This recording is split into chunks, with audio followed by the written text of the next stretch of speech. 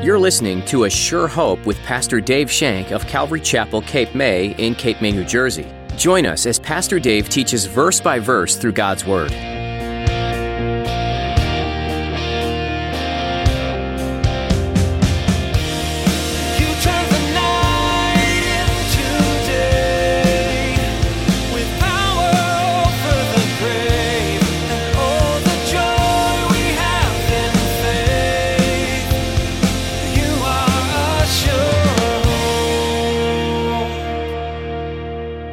Portrait of Pilate. We had a portrait of Jesus. Now we have a portrait of Pilate, a man of prestige, a man of power. But he had no principles. He vacillates back and forth, not being able to make a decision. He's a man pleaser. He's a weak-willed man, a true politician who wants to make everybody happy. He's a true politician. It's interesting. I read this somewhere. A true coward knows what is right, but does not do it. Pilate knew Jesus had done nothing wrong. Despite this, he gave into pleasing the will of the people. James 4:17 says, "To him who knows to do good and does not do it, to him it is a sin." And how often are we also guilty of this? Today in Pastor Dave's message, he will give insight onto Pilate's true heart and Jesus' humility. Now here's Pastor Dave in the book of John chapter 19 as he begins his message. Behold the man, behold the king.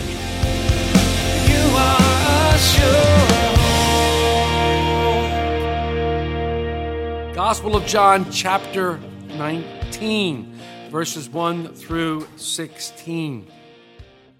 So then Pilate took Jesus and scourged him. And the soldiers twisted a crown of thorns and put it on his head. And they put on him a purple robe. Then they said, "Hail, King of the Jews!" And they struck him with their hands. Pilate then went out again and said to them, "Behold, I am bringing him out to you, that you may know that I find no fault in him." Then Jesus came out, wearing the crown of thorns and the purple robe. And Pilate said to them, "Behold the man." Therefore, when the chief priests and the officers saw him, they cried out, saying, "Crucify him! Crucify him!" Pilate said to them, "You take him and crucify him, for I find no fault in him." The Jews answered him, "We have a law that according to our law he ought to die, because he made himself the Son of God." Therefore, when Pilate heard that saying, he was the more afraid, and went again into the praetorium and said to Jesus, "Where are you from?" But Jesus gave him no answer. Then Pilate said to him, "Are you not speaking to me? Do you not know that I have the power to crucify you and power to release you?" Jesus answered, "You could have no power at all against me unless it had been given to you from above. Therefore, the one who delivered me to you has the greater sin."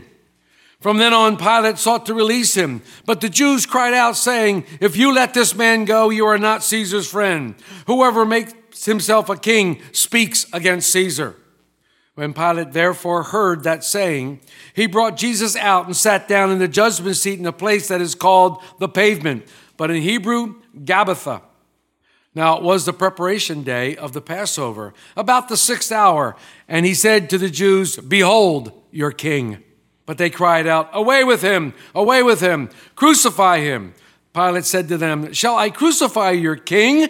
The chief priests answered, "We have no king but Caesar." Then they delivered him to them to be crucified. So they took Jesus and led him away. Jesus has faced now several mock trials before Annas and Caiaphas, the high priest at that time. And since they couldn't get what they wanted, which was Jesus' death, they sent him before the governor, Pontius Pilate. According to Luke 23, there's an interim here that John doesn't record. When Pilate found out that Jesus was a Galilean, he sent him to King Herod.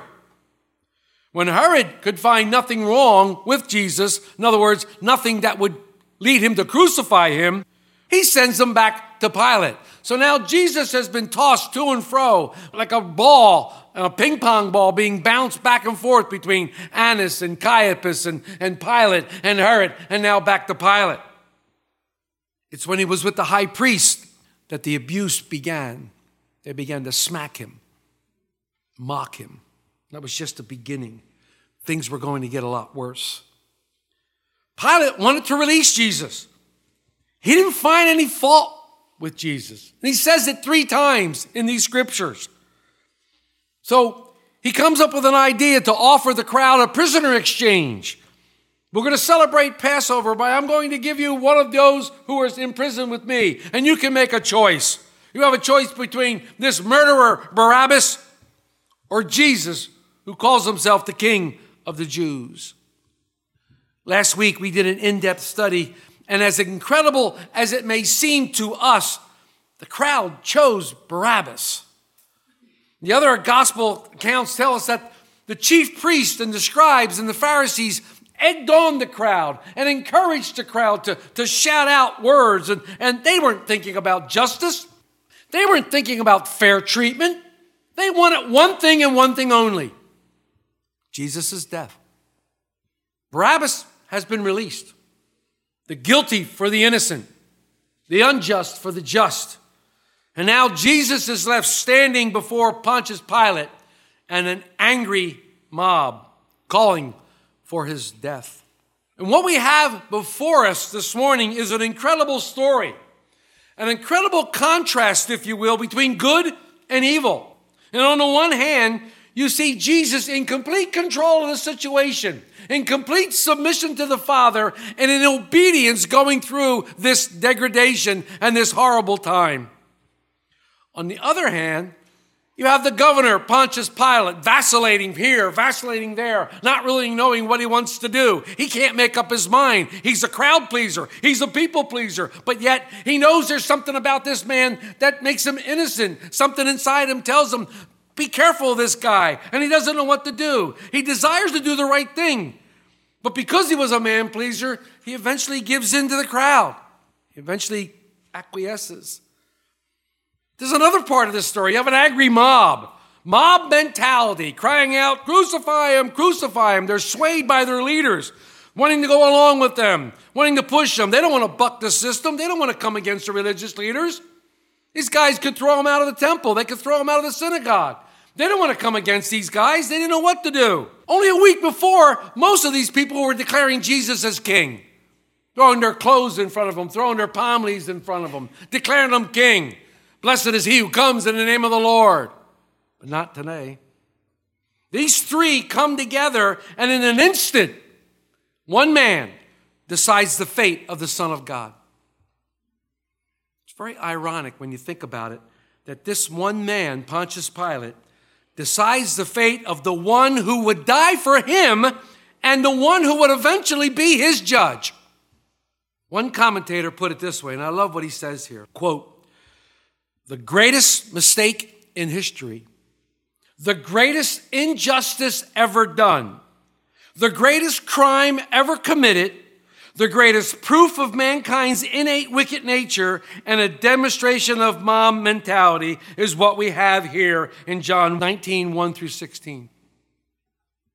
But at the same time, and at the very same moment, we see God's sovereignty.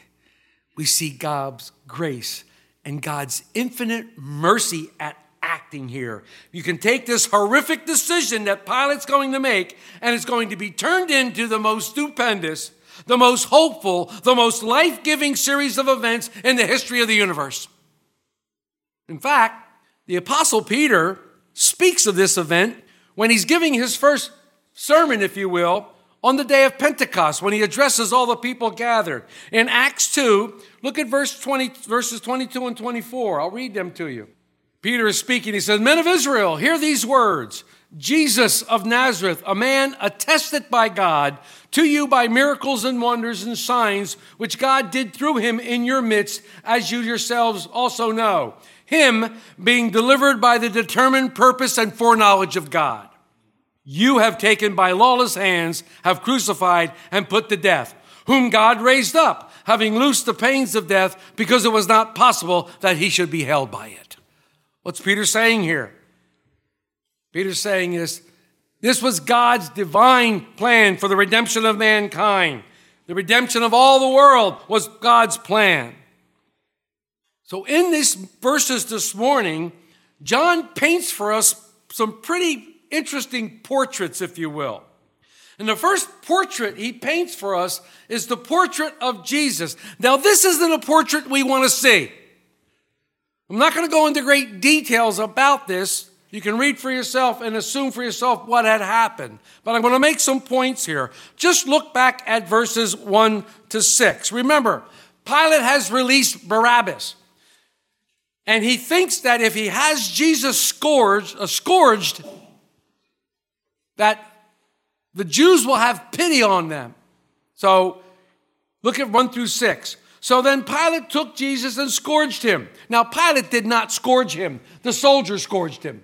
Pilate just gave the order.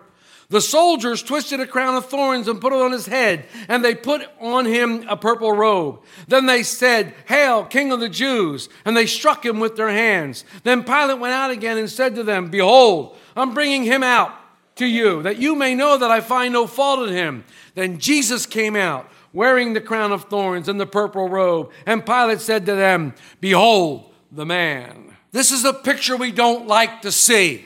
The scourged Jesus, crown of thorns on his head, being mocked, being smitten, which means he's being beaten. He comes before the people, the same people that he came to save, his own beloved people. And he's being completely rejected by them, and they're calling for his death. Scourging is a horrible, horrible method of punishment. They use a whip. It's not just a cat of nine tails. It is a whip with particles of bone and glass and metal tied onto the end. And every time they hit the body and pull it back, you can do the deduction what happens. Many doctors who have examined this whole scene said that Jesus should have died from the loss of blood inflicted by this thing. But scourging, believe it or not, according to Josephus, the great historian, served three purposes. It was always inflicted before crucifixion. They wanted to punish the prisoner, and they hoped to gain a confession, and they also wanted to make him so weak that he would die faster on the cross. And this is why they did that. Pontius Pilate had called Jesus King of the Jews. So the soldiers said, well, if he's a king, he needs a crown. So they took these thorns and they fashioned a crown and they forced it on his head, made him wear it. They put a purple robe on his shoulders, purple being the color of royalty. It was all done in mockery.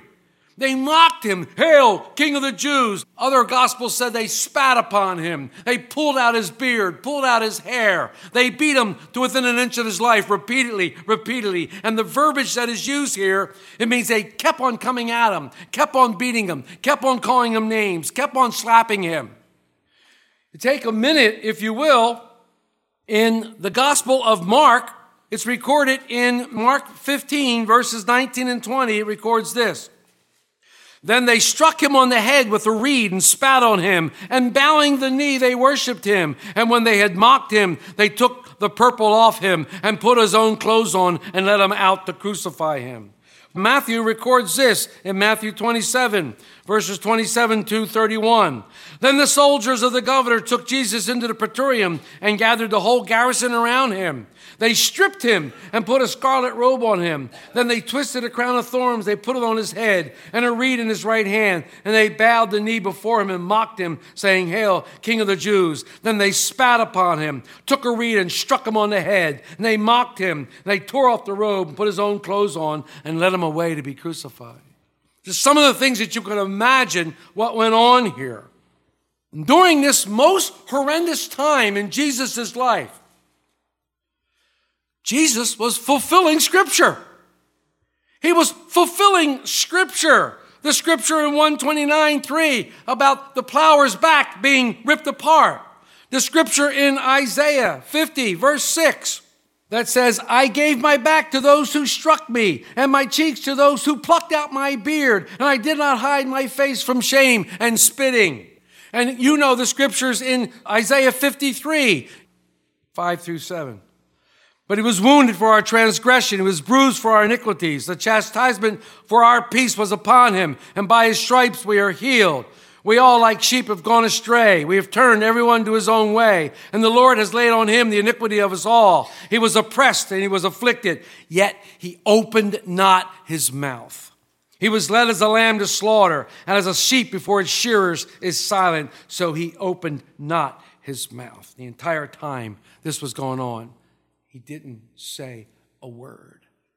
He never railed back against them. He never threatened them. He remained completely obedient to the Father, completely submissive to the Father. What an example of patience during the midst of a trial. I get a hangnail and I start screaming and yelling and hollering. What an incredible example of patience. And here's the crazy thing, folks. All this was brought on in the name of religion. Was all done in the name of religion. And I don't think probably there's nobody here that hasn't been hurt at one time or another in the name of religion. He never said a word. He never reviled. He never threatened. He committed himself to him, placing himself into their hands, in their life. But not really, because he was truly placing himself into the hands of the one who held it, the one who judges righteously. You know, I thought about this, and I said, how can I get this over to the congregation? How can they understand this? How can they understand this concept of what Jesus was going through? And how can, for me to say he was an example, what does that mean? He's an example. What does that mean? The only scripture that came to mind, folks, Philippians 2, verse 5. Let this mind be in you, which was in Christ Jesus. Next time you have some trouble at work and you want to come at somebody because of a wrongdoing at work, remember that. Remember that scripture. Next time somebody gives you a hard time, remember that scripture. Pilate wants the Jews to be satisfied with the scourging. He wants them to be satisfied with the scourging. He parades them out. He says, I'm bringing him out so that you know I don't find any fault in him. I find no fault. This is the second time he has said that. So he parades Jesus out in front of this giant crowd on the praetorium, and he says, behold the man. And there stands Jesus in all of his humanity. In all of his humanity, he's standing there, blood pouring down his face unrecognizable from the beatings that he has sustained. A crown of thorns on his head, puncturing into his head. His beard half pulled out and not, standing there in a robe. Pilate wanted the people to see him as he was, to see him and to look at him and to think, haven't I punished him enough? Haven't I punished him enough? Think about it. Why did Jesus do that? Why did Jesus stand there and be humiliated? Why did he allow the soldiers to do those things for him? Why did he allow this to happen? Love. He did it because he loved. He loved the Father, and he loves the sinner. He loves me, and he loves you. Jesus suffered greatly that day, but it was for love, the love of the world, and the joy that was set before him that he suffered. I see the Son of God standing there before this crowd. This angry crowd is screaming all their might, crucify him, crucify him. They're screaming all these horrible things. The soldiers are mocking him. The soldiers are beating him and striking him. And I went, wow, what a contrast. Didn't we just talk about a week or so ago that at his birth, angels were gathered and sang to shepherds announcing his birth? Look at the contrast. At his birth, all the angels are singing. And at his death, there's nothing but mocking and beatings and scourgings and humility. Pilate, look at this guy. Look at this guy. Look at this poor guy. Hasn't he suffered enough? I told you, I find no fault in him. Pilate said if he's humiliated, he might save him. But it did exactly the opposite.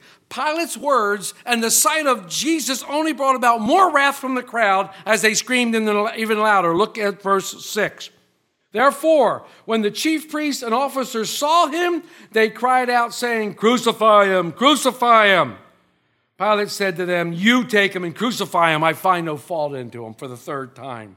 What should have been pity turned into hatred. Hatred ruled the day.